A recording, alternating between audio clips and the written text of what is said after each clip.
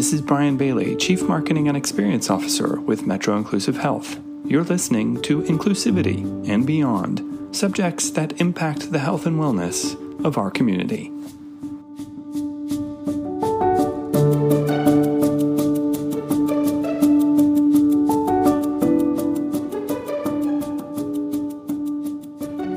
All right, we're live. Hello, everyone. Welcome to Inclusivity and Beyond, the podcast by Metro Inclusive Health.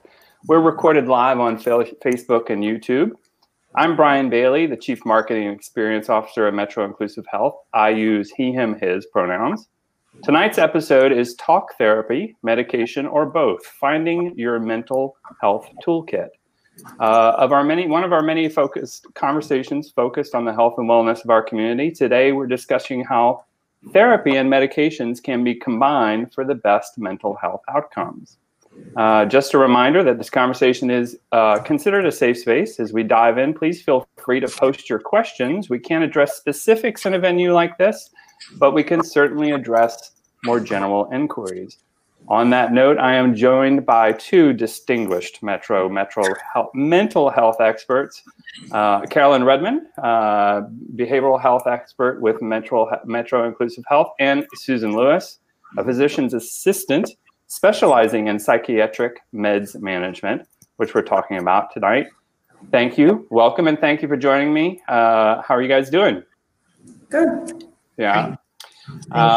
It's nothing better to be doing in a global pandemic world on a Friday night at around 6 o'clock than joining a live conversation on Facebook and hoping that we're making the world a better place through our conversation and information.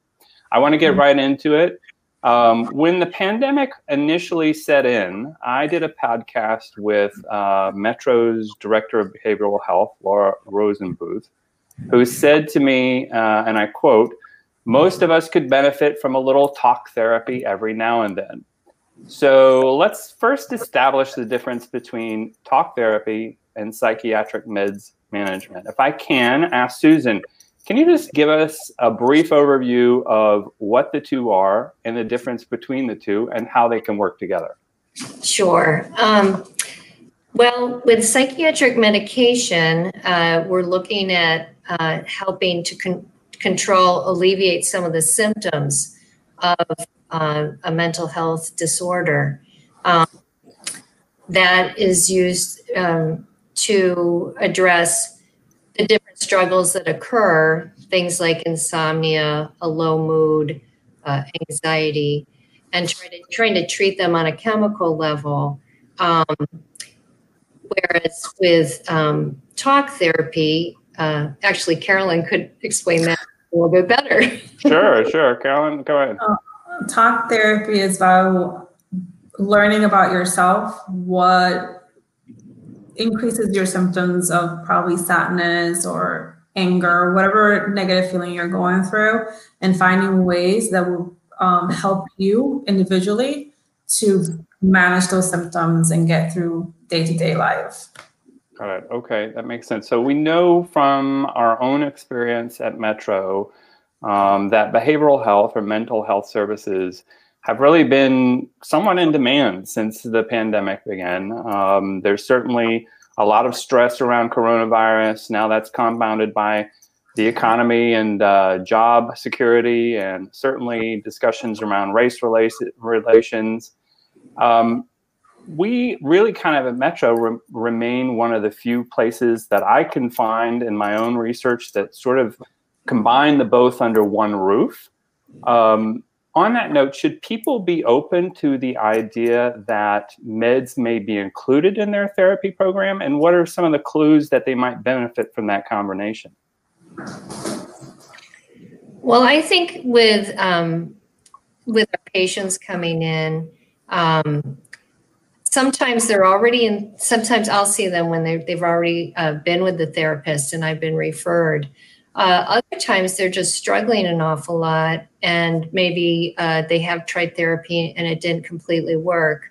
I think recognizing that they're struggling, they're having symptoms where their mood has changed, having difficulty functioning in day-to-day life activities, and they're reaching out for something maybe different. Maybe they've been exercising, they've been sleeping, they've been talking to friends, it's not working. So I think kind of life struggles are starting to mount, and then they might turn to psychiatric medications, to consider psychiatric medications. The visit that we have, or the initial visit we have, is really a consultation to see if medications are appropriate. Mm-hmm. So that goes with what eventually, so when you say initial consultation, is that what they call technically the psychiatric evaluation? Yes, it is. So that's a term that could be a little scary to people, right? You know, psychiatric evaluation. So let's break it down. And, you know, I think you broke it down really easily, saying it's basically a consultation. But what does that look like? Why should somebody not be really worried about the idea of a psychiatric evaluation? Okay. It's almost like being, you know, like you hear that, it's like you think from the movies, right? It's One Flew Over the Cuckoo's Nest. It's like, does that mean I'm going to be committed? You know, what does it mean exactly? It actually is a way to get to know a person, to see what they might need. And that's really basically the focus. When we meet, we go over medical history to begin with. Are there any medications they're currently taking? Any medical disorders that might be influencing their mental health? What has their past been like? Have they been treated for mental health disorders? Have they been hospitalized for that in the past? What kind of social influences may be affecting their mood from maybe recent stressors or recent loss? Going into family history. Did your mom, did your dad, brother, sister have mental health struggles? And then looking at the current symptoms that they might be presenting with. Are they having depression, anxiety, trouble sleeping, mood swings, trouble focusing? And then putting that together with talking about a plan for care, whether it's medication, therapy, if that's appropriate, and also maybe doing some screening tests, like a few lab tests to look at maybe vitamin deficiencies, some baseline labs that might be necessary for particular medications that might be chosen. Once in a while, we need to get an EKG to look at a normal heart function to use medication safely. And sometimes we might pick up something like a vitamin deficiency or a thyroid test that's actually influencing their mental health as well. Yeah, I want to come back to that in a second, talking about the meds specifically, because you said some really interesting there. But first, I wanted to ask Carolyn, you know, so we've seen situations here, you know, we talk about starting with a psychiatric evaluation. It doesn't have to start that way. I mean, someone could start with talk therapy, and then, Carolyn, have you ever been in a situation where someone starts out that way and then you kind of realize that maybe they would benefit from the medication side as well? Absolutely. We always keep an open mind that, hey, we're working here to talk through it. Let's find some techniques. Eventually, as therapists, you know, we're constantly assessing. So there will be a point that we have to sit with the client and say, hey, we tried A to Z or X or whatever, and it seems like it's not working. There's something more. Since you're still under stress, maybe we should, you know, let's talk to Suzanne. Let's talk to a provider to see if medication is appropriate for you. That way it balances your moods out, and then you're able to focus on our session and obtain and retain all the information that we are talking about so that you can use those techniques. Right. So a lot of times it's really about the meds can honestly sort of lead to a better focus on the actual talk therapy itself. So the better results comes out of the counseling. It's not just necessarily. So Susan, on that note, is there a situation where meds don't require talk therapy? I mean, do they not need to go hand in hand, or do you find that the case is mostly where they do go hand in hand? Well, studies show that the combination of medication and therapy combined, as well as other improved health habits, can really make a significant difference. There could be situations, though, where therapy isn't necessary if the people aren't really having any issues or anything that's influencing their mental health. in their personal life and their professional life. But I find probably 80% of the time, the combination of the two, the outcome is the best. Right. Yeah. Well, and it's necessary. I go back to that, like I said earlier on, Laura, our director of behavioral health, said everybody can benefit from a little talk therapy. Mm-hmm. Certainly. So getting back, I just want to jump back to one thing you said that kind of struck me. Improved health habits is a part of this. What does that look like? Well, I think sometimes when people are struggling with mental health problems, they might neglect their health habits, the personal care, exercise, getting good rest, eating healthy, removing some toxic things, whether it's the news or people, struggles at their job, whatever it could be. So I think looking at the whole picture of someone's life and what's going on with them is really important. So it really is the whole package. Absolutely. So on that note too, medications. A lot of times when we hear about medications, I think a lot of people think the narcotic route, right? And so, I come to mind as, Adderall, Vyvanse, things so focused around ADHD. But narcotics is very little, if anything, of what we do. We don't really focus on narcotics. So what are the drugs that look like? And when I say narcotics, I want to be specific about that. They are controlled substances. So in essence, they have to be heavily monitored. Is that right? Right. But that's more pain management that the narcotics would be into play. I did want to say with medication, medication for psychiatric medication, you have to look at what a mental health disorder is. It is a disease. And I try to talk to my patients when they're a little hesitant about taking medication. Looking at your mental health disorder is something you need care. Mm-hmm. To diabetes, without the insulin, you'll continue to suffer with diabetes. Without medication, you may continue to suffer with depression or whatever the illness is. So as far as medication goes, there's been a lot of research and wonderful new medications that have come about.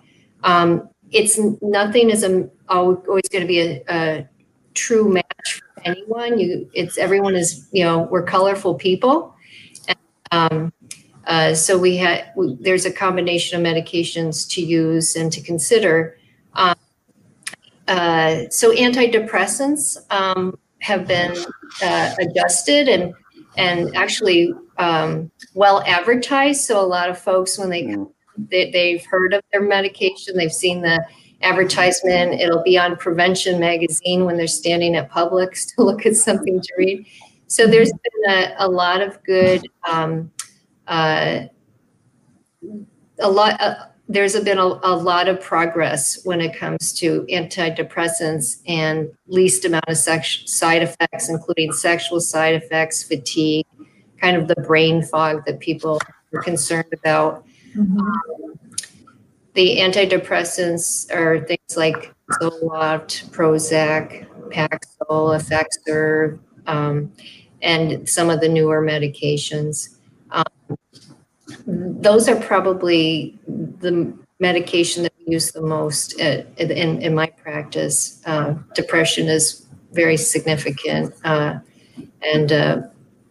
about 20% of people will have some sort of influence, whether personally or within their loved ones, to have a mental health disorder or someone that's affected by it. As far as anxiety medications goes, there was a time period where the benzodiazepines were being used, and that no longer is the case. We found that there's some memory problems and addiction issues. So we do use alternatives that are very helpful for anxiety as well. And sometimes the antidepressants are very effective in also treating anxiety. We also have mood stabilizers for people that have bipolar disorder and sometimes severe depression. Those medications are very successful and very well needed and can change someone's life. Those mood stabilizers can also be used for people that have anger or have adjustment issues.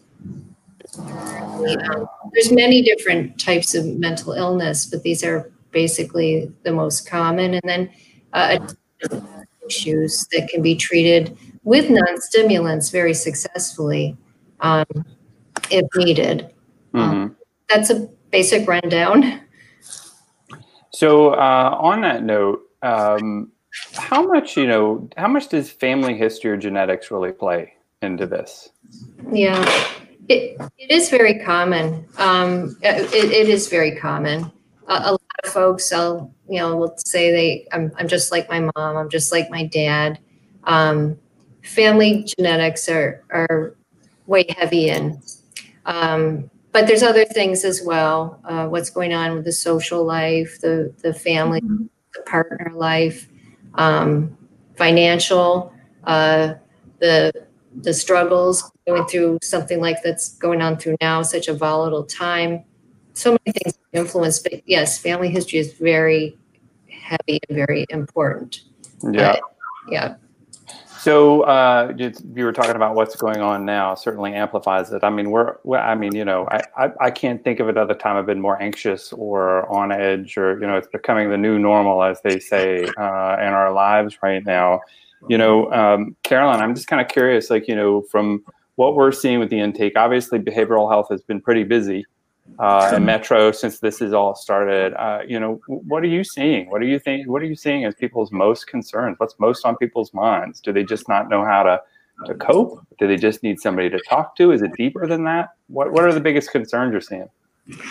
Right now, all of us we're getting at least half our caseload on EAP program, which is, the employer assistance program.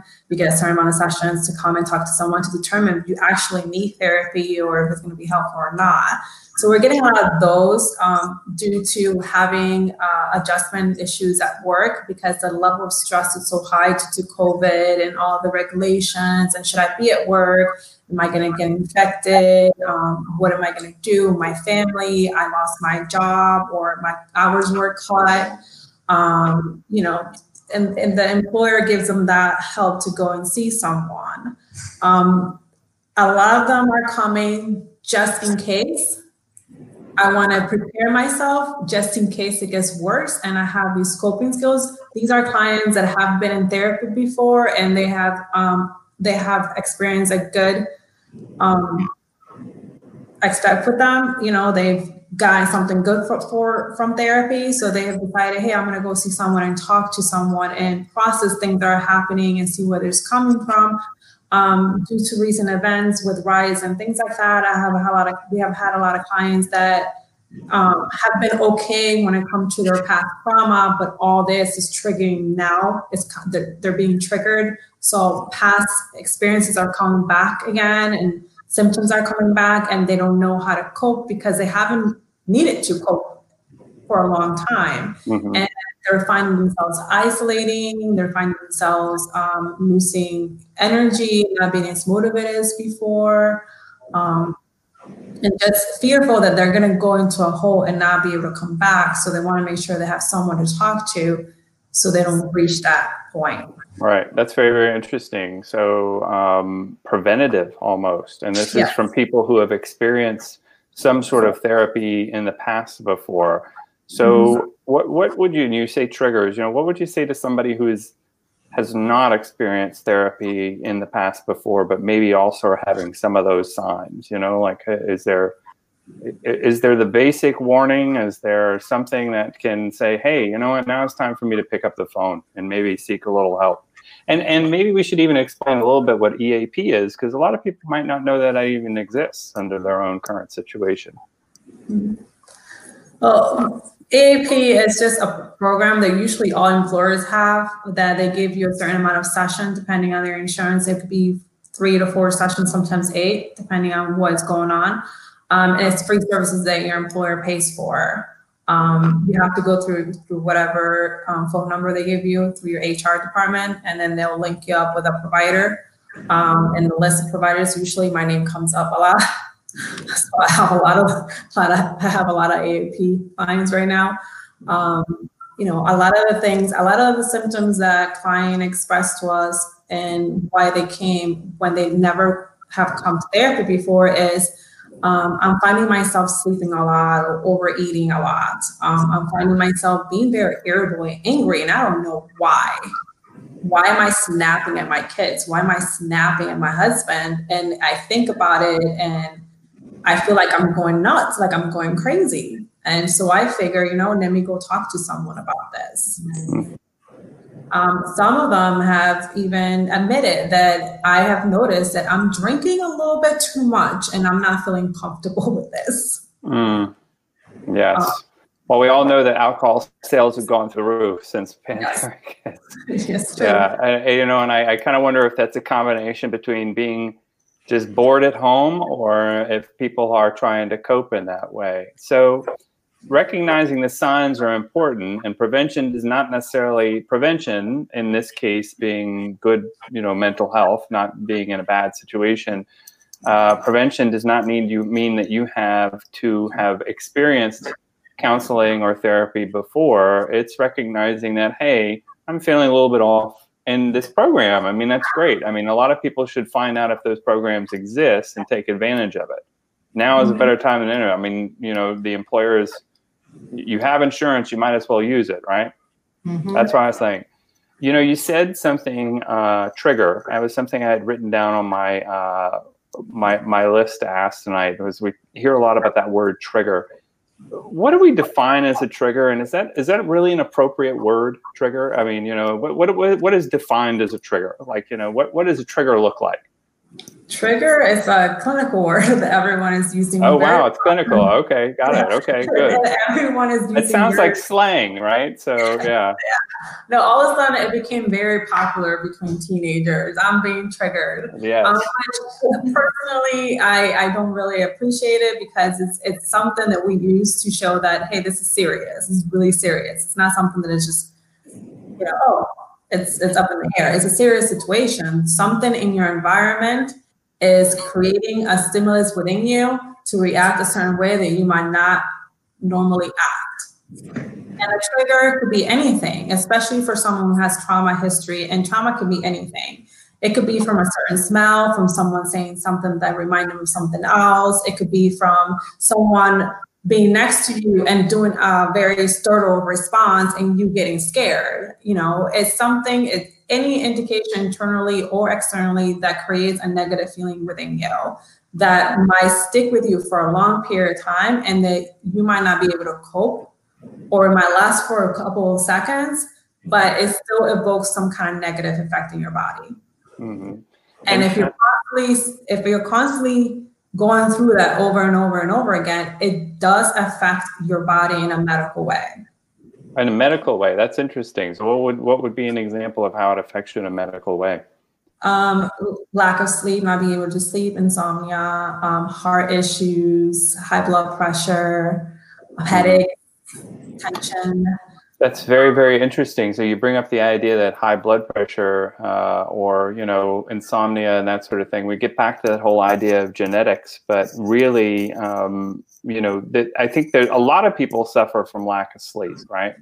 So you may just think, well, that's just normal. Most Americans don't sleep very well. And the truth is, it may actually be a result of triggers, right? You know, and recognizing that has got to be the most important. So with the whole idea that there's light at the end of the tunnel, right? And hopefully, with all the mess that's going on now, we'll see some light at the end of the tunnel. And in the case of a vaccine, hopefully in the near future. But, until then, what does a success story look like, even professionally from your own experience? Someone who has maybe entered therapy and has not quite maximized it, and then the medication has maybe been added to that and has had a really full circle result as a part of that. Success could be, it all depends on the client really and where the client's at. So success for a therapist and a client could be as little or small, which would be big to them, as being able to get out of bed and clean their dishes, to being able to brush their hair, to actually leaving the house and walking and getting the mail in the mailbox. It could be that now, throughout the process of therapy, they're able to meet with us not every week, but every other week, or once a month, or once every 3 months, or something like that.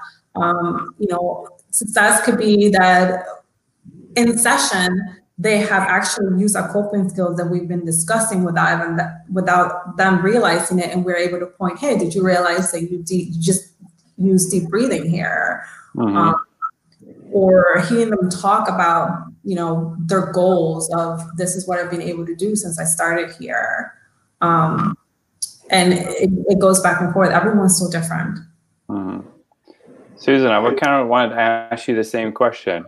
Sure. Well, when people are struggling with their mental health, they have changes and significant distress in their thinking, their feeling, their behavior.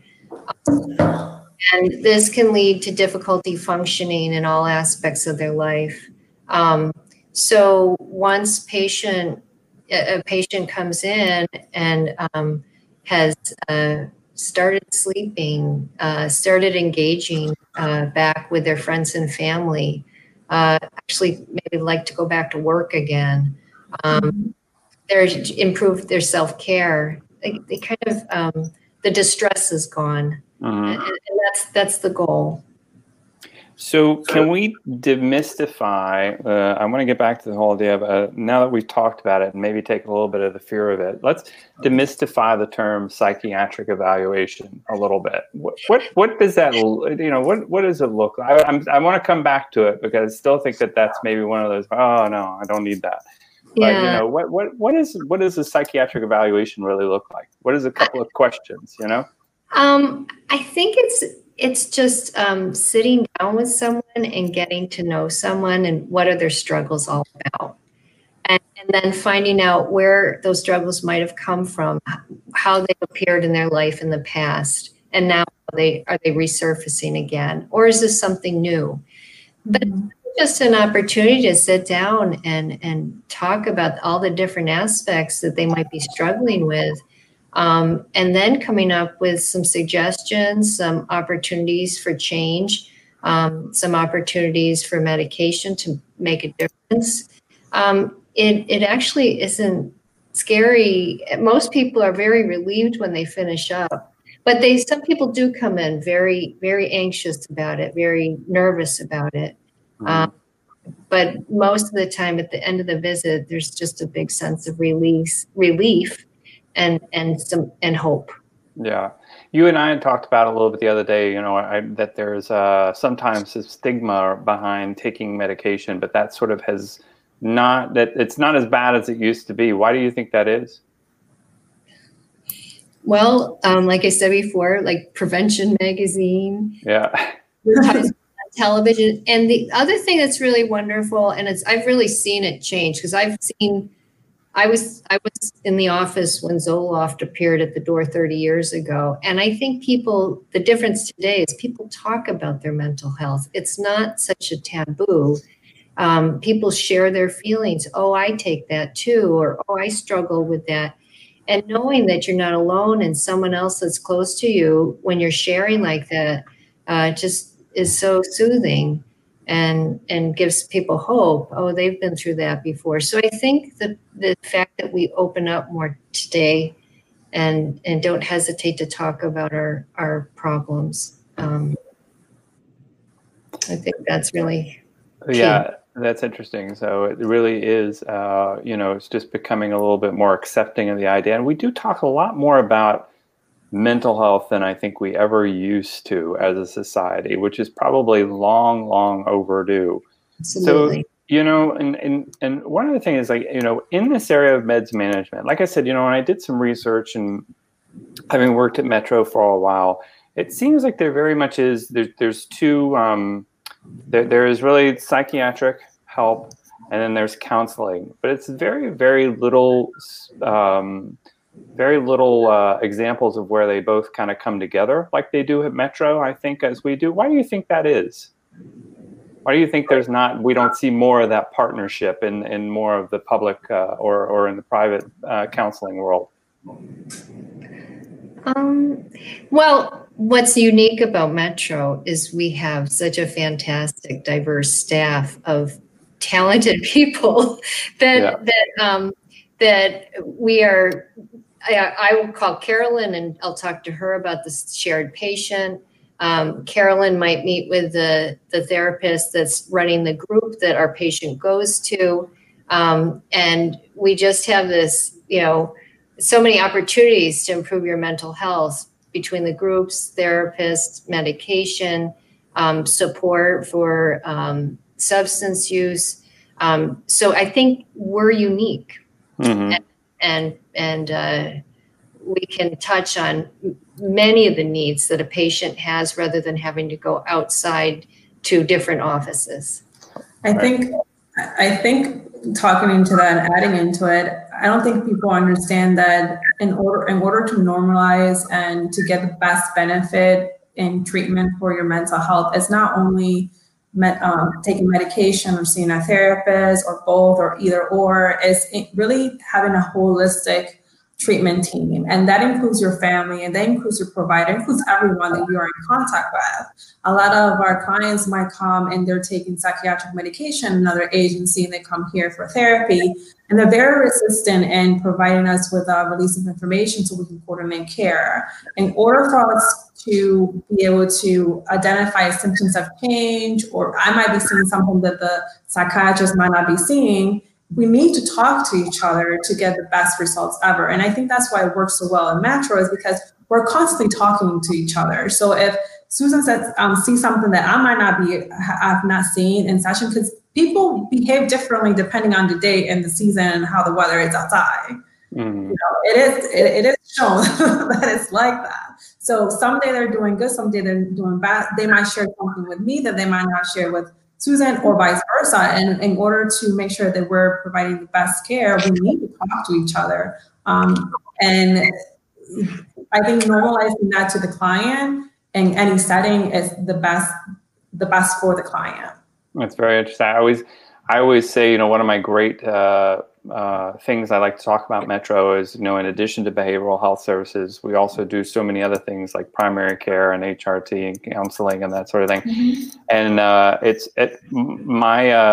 my biggest selling point is that you only have to really do your paperwork once. As Lord knows, every time you go to a doctor's office, there's at least 6 sheets you got to fill out, right? Mm-hmm. So Carolyn, you talked and you both kind of talked on this a little bit. Is the groups that we offer? Can we talk a little bit about the groups that we do at Metro and how they fit into the process? Sure. And I want also a little bit of why is group therapy as important as talk therapy in some cases? Group therapy is a way of being around the same type of individuals to normalize your symptoms, to get a feedback from them. Hey, yeah, I've gone through that. I've experienced that. Have you tried talking to your therapist about this? Or, back in the days, I experienced this, and this is what I did. It's more of helping each other instead of the facilitator, which would be myself and another therapist, telling them what to do. It's really seeing what they've learned in individual session or in other groups, and they're supporting each other and teaching each other those skills. Got it.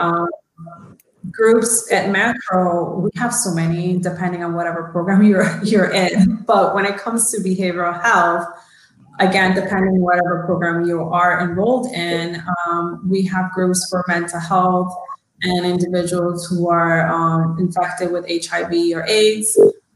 We have groups for substance use. We have groups for learning to cope, and we have groups for substance use and trauma. So it depends again on the program you're enrolled in and what you're in Metro for. If it's strictly mental health, or it's co-occurring disorder, which is mental health, and another if it's substance use or like depression or PTSD or bipolar disorder. Got it. And the trans youth group. And a youth group, and we have so many depending on yes, the program. And that's a great thing, because my goodness, the trans community has really taken a beating in the last year for sure, and then some. You had mentioned substance abuse, and I just wanted to ask that: do you find substance misuse, as we address it? Do you find that substance misuse is a result of not addressing mental health? Or is it the other way around, that it results in poor mental health? Or is it go both ways? That's like asking what came from the chicken or the egg. Yeah, exactly. That's a never-ending debate between everyone. All depends. I professionally don't really focus on which one came first. I like to just focus on like, these are the symptoms. This is what's happening. The behavior is taking place. How can we help you get to the right direction? If we cannot ignore one and focus on the other one, it's not going to work. Right. If you have mental illness and you just focus on substance use, you might still use because you haven't taken care of the mental illness, and or vice versa. So it's always good to try to find a provider that is willing to work on being holistic, and okay, let's make a plan on working on both diagnoses and see where it goes. But at the end of the day, it's a symptom at the end of the day. Yes. Either way you look at it. Correct. And my belief, and there are going to be times though that we will have to pay attention to one or the other depending on the severity of it. So let's say someone is severely addicted to a certain substance like opiates or meth, which are very, very dangerous and a high risk of, and benzos, and a high risk of ODing. We have to make sure that the patient is stabilized before we try to take care of anything else, because they might die if they continue using the substance. On that note, I want talking about opioids again. There's that sort of narcotic angle of it. Is there? Does that impact, Susan, putting people on medications if someone is an opioid? Is there concern about putting people on medications if they've been in an opioid or substance misuse situation? With opiates, you never use the benzodiazepines. And I mean, that's another reason never to use the benzodiazepines freely. But it's absolutely necessary to treat mental health, no matter what you're coming into the office with. If you have a substance use disorder, you still have a mental health disorder that could be from the substance use, or it could be something that's been ongoing. So treating the whole person, whether substance use is a problem or whether it isn't, is just something that has to happen. In the cases of substance misuse, do we often find that is an attempt at self-medication? Absolutely. Yeah, sometimes, yeah. Yeah. And how much, we were kind of tongue-in-cheek about alcohol, but, we talk about opioids, but like how much alcohol it plays into that too? How much do you guys see of that? An awful lot. Mm-hmm. An awful lot. It's always there. Mm-hmm. It's always the social thing to do. And actually with COVID, there's been a very high increase with alcohol rates in use in the community for coping and for unemployed and hanging out at home and staying up late and stuff like that. It's been difficult. Idle hands, right? Excuse me?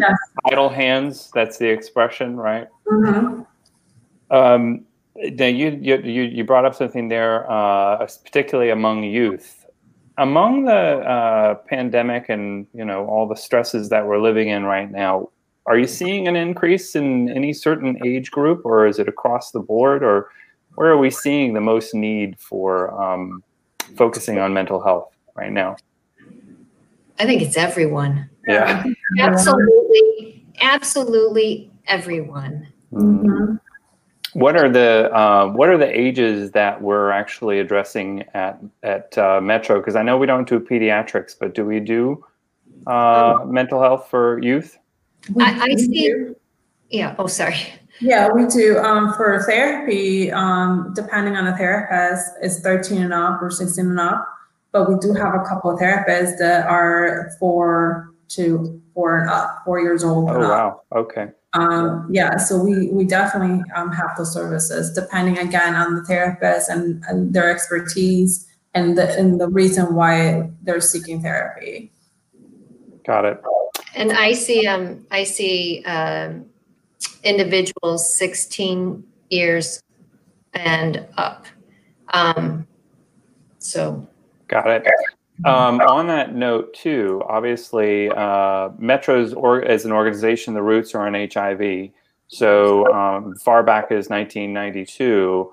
So by default, we have a somewhat of an old and long-standing connection to the LGBTQ plus community. How important is it to find a therapist or to ask that question if you're out there, if a therapist is LGBTQ plus affirming? How important is that if you're a member of that community?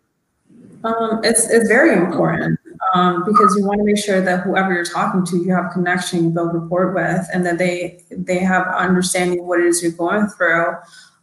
Certain symptoms are same all around, but unique to certain individuals, depending on their culture, their community, how they identify or don't identify. So it is very important because you want to make sure that whoever you're talking to, they are able to put themselves in your shoes and guide you in the right direction. Yeah. And we also, I think everyone at Metro chooses to work at Metro. Yes. Want to work with our population in need, and I think patients feel that. I think they do as well. Do you see any certain issues or I don't know if conditions is the right word, but effects happening in the LGBTQ plus community that are specific to that community? I mean, I'm certainly, like we talked earlier, the trans community is certainly taking a little bit of seems to be a bit of a punching bag of recent among this administration. But I'm just wondering if you guys can see anything that the community is being hit for among this. Go ahead. I just feel like the community is emotionally taxed. Mm-hmm. They there's all these layers of I don't know what to call them. Yeah, it's heavy. It's heavy, right? But there's additional constant stress going on for the LGBTQ community and trans community. I mean, everyone they're feeling it. Mm-hmm. And there's definitely, I mean, in the community, there's always been that anxiety disorder and social anxiety, depending on what you're there for, other symptoms. But a lot of it is that anxiety, that fear-based anxiety of, oh my God, am I going to be attacked today? What am I going to do? Should I leave my house? Who can I trust? Who can I not trust? So yeah, that has definitely increased. It's always been high, but now it's more than high. Do you think do you think it's compound? I can say by experience, gay men are typically very social. Do you think it's compounded by the fact that we just can't get out of the damn house and have fun with our friends? It could be so many factors. I mean, it could be. Yeah, I find that I have found certain clients that they're like that. That's how the stress. There's because a lot of times, yeah, I mean, a lot of times, if you're in that community, your family is your chosen family. It's not necessarily the family you grew up with, right? And so, in a situation like this, it makes it a little bit more difficult to be, exposed to them. And I always think, what about, and obviously I would be remiss if we didn't talk about this a little bit, but what about race? What about things happening in our Hispanic and African American and Black communities? Are they, I think that's probably where a lot of the stigma around mental health still really exists. Are we seeing specific issues among that community? Are we seeing more acceptance of behavioral health services in those communities?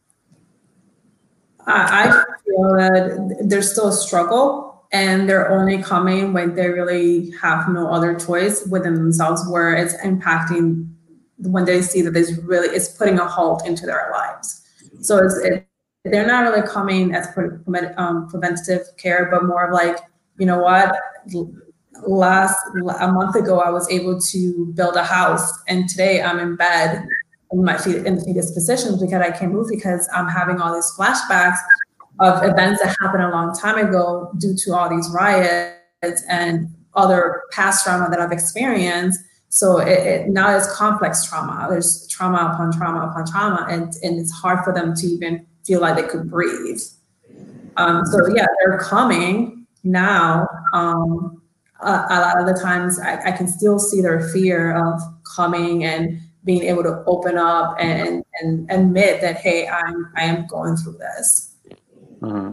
Yeah, Susan, what about you? Are you seeing any of that? Yeah, absolutely. Safety. It's about safety. People aren't feeling safe, and that's a shame, right? I mean, it's a shame because the resources is there, and I like to say, I did want to talk a little bit about how Metro works, and in particular with insurance. I mean, obviously, this is something we take insurance for, but we also pride ourselves on being an organization whereby I like to steal a line from Bernie Sanders. We believe that healthcare is a right, not a privilege. Mm-hmm. And so if you need it, we have a sliding scale fee with just a little bit of proof. But if you need it, we're not going to turn anybody away. We're pretty good about that. I think that's a great thing about our organization. But on that note, I've also heard, and particularly, Susan, in the area of meds management, it is very difficult, apparently, to get an appointment with a psychiatrist or any sort of psychiatric evaluation. And I think we've worked it out where I think it works well with the mix between the talk therapy and what you do as far as the meds management, so we can sort of combine resources. But why is it so hard for people to get help in this area, you think, in general? Is it just a lack of resources, or what's happening? Best guess is possible, too. I think not a lot of people go into mental health. I think that's a problem. So today there's more physician assistants and nurse practitioners going into mental health to help with that. And that's similar to what happened with primary care, where, PAs and nurse practitioners are kind of filling in the gaps, thank goodness. So I think, I think that's part of the problem. The other thing I did want to mention is I know people will be concerned about the cost of a visit, but they also might be concerned about the cost of medications, and that's something that is always taken into consideration. We use different pharmacies that have discounts. We also use things like GoodRx to make it affordable. So as far as looking at the cost for care, we work with you. There's a way to get it done. Yeah, absolutely. Sure. And Metro has certainly made that possible. And, and we owe that a lot to the patients that are insured, right? Because they contribute to our Copay It Forward program, which I'm very proud of. Insured patients come in the door and they get their services and their medications from us, and because of our status, we get a little bit of the profit from some of those medications. I like to say we make the insurance and the pharmacy company or the pharmaceutical companies work a little harder, so we can give it back to the community. But I think the last year in 2019, the number was like $435,000 that Metro was able to provide in services to the community largely because of insured patients that use our services. So keep that in mind if you're looking for a doctor. Yeah. So let's just kind of go back. I think we can. We've been going for about an hour now, and I don't want to go on too much longer. But I wanted to just open it up and ask if there's anything you guys wanted to point out or discuss or bring up, or something you thought that our audience might be interested in hearing about in this subject. I wanted to talk about suicide prevention. This is a very difficult time for so many people, and being aware of what should I do? I'm feeling suicidal. It's happening in the moment, and there is the National Suicide Prevention Lifeline. It's a toll-free number. It is 1-800-273-TALK. It's 24 hours a day, 7 days a week. It's available to everyone. They have service for deaf and hard of hearing. It is free and it's confidential. That's a very important number to remember. Also, if suicidal thoughts and plans occur, and if you feel like you need urgent care, please go to the nearest emergency room, where it means that you'll be assessed. It doesn't mean that you're absolutely going to be hospitalized. You've got a mental health team that will be at the emergency room to listen to you and to take care of you, whatever your needs might be. But please don't hesitate to get care. It is available. Someone's available to talk on the talk line, and every emergency room is staffed with mental health people that can take care of you. Hmm. That's interesting. I didn't know that. So is this the case in most hospitals? Yep, absolutely. Wow. That's very interesting to know. So pick up the phone, get some help as possible. So the prevention hotline, visiting urgent care, or visiting emergency room are all options if you have suicidal thoughts. Is that right? Is that what I'm getting? Okay, yes. Good. So if someone is interested in taking this therapy level and is listening to us or listens to this podcast after it's been posted on the channels, and they're ready to start, and let's say they're ready to start with Metro or anybody, what's the first step? They can call our office in San Pete or in Tampa and just tell them that, hey, I want to schedule an appointment for therapy or med management or both. They can also go on our website and send us an email to the behavioral health team, which I personally get and I personally will answer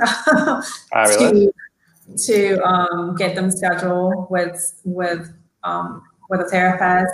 If they have insurance, the scheduling team will get a hold of them to verify insurance or any method of payment. And then they're scheduled for an intake. The intake is basically, they have to fill out consent to be treated. They have to fill out consent to contact, just regular, normal paperwork. And then, they meet with us, with a therapist, and we do an assessment, just like Susan does, basically asking about family history, their own mental health history, to see what treatment goals, what we're we'll be working on in session, what it is they're looking for. Yeah. And it takes about an hour, depending on the program you're in. But usually if it's for insurance specific, it takes about an hour, and then we schedule another appointment. It's just a way to learn about each other and see if it's a good fit and go from there. It's very painless. Mm-hmm. Yeah. Well, you know, and I like to say we have some amazing success stories, especially, you know, across Metro, but certainly within the behavioral health department. You know, I got to say, you guys have been absolute rock stars through everything that is going on. We have helped, you guys have helped, and the entire team has helped a lot of people. It is as we all know, it is a tough time, I think, right now for a lot of people. And I also don't want to forget to say that, you know, obviously, I think, you know, as a health center, people think they come in, but we actually do a lot of this stuff via telehealth, which is very, very easily and accessible. How has your experience been with doing telehealth therapy, Carolyn? It's been something to get used to. Yeah, at the beginning, it was difficult, just like it was for clients. But now I think after doing this, since March, I think, or constantly, it's become the norm. You know, it's easy to be at the client's home and us at the office and just being safe. And they still get the same amount of time and effort, and nothing really has changed. Just the fact that we're not face to face. Of course, there's certain clients that still prefer face-to-face interaction, and if we're able to do that, it's very rare. And they don't have access to a computer where they can't do telehealth. They're not gonna say, "Hey, no, you can't come." We're accommodating. Yeah, we are accommodating those clients. We're figuring out how we're making sure people get help, and I think that's the most important thing. And one thing I will say, just from my experience and understanding how successful telehealth has been for us, I know it's different for a lot of people. It's very much like FaceTime, I think, for a lot of people if they've used it, if you want to compare it to something. But one of the great things is, again, it does really remove the barriers, you know, in certain ways. You know, if you can't quite get to the office, you know, again, if you're a little hesitant about what is this mental health and talking to a therapist, it is sort of a way to dip your toe in the water. Makes it a little bit easier for people. So it does make things accessible, and I think that's really good that we've been able to open that up for folks. Yeah, I think with telehealth. With telehealth, I think it's worked out very well when it comes to my especially initial assessment and follow-ups. With the telehealth, people are in the comfort of their own home, so it really reduces a lot of anxiety in coming in to meet with me. So I think it's a very relaxing atmosphere for the patient just to get started. And patients have also expressed that as well. So it makes it sort of easier to just take that first step? Yes, absolutely. Right.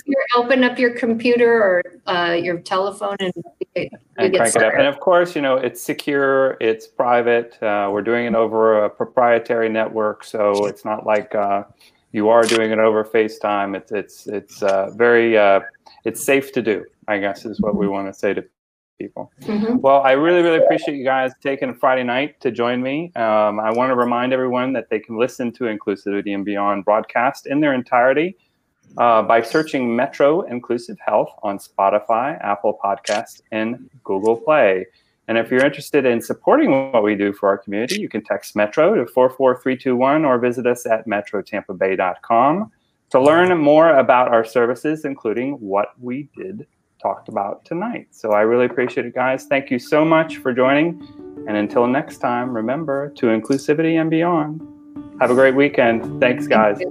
Bye.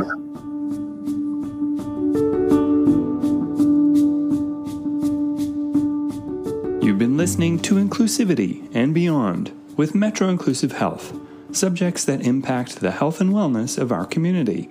Want to hear us cover a subject in the future? Email us at lgbtq@metrotampabay.org. For sponsorship information, contact James K. at metrotampabay.org.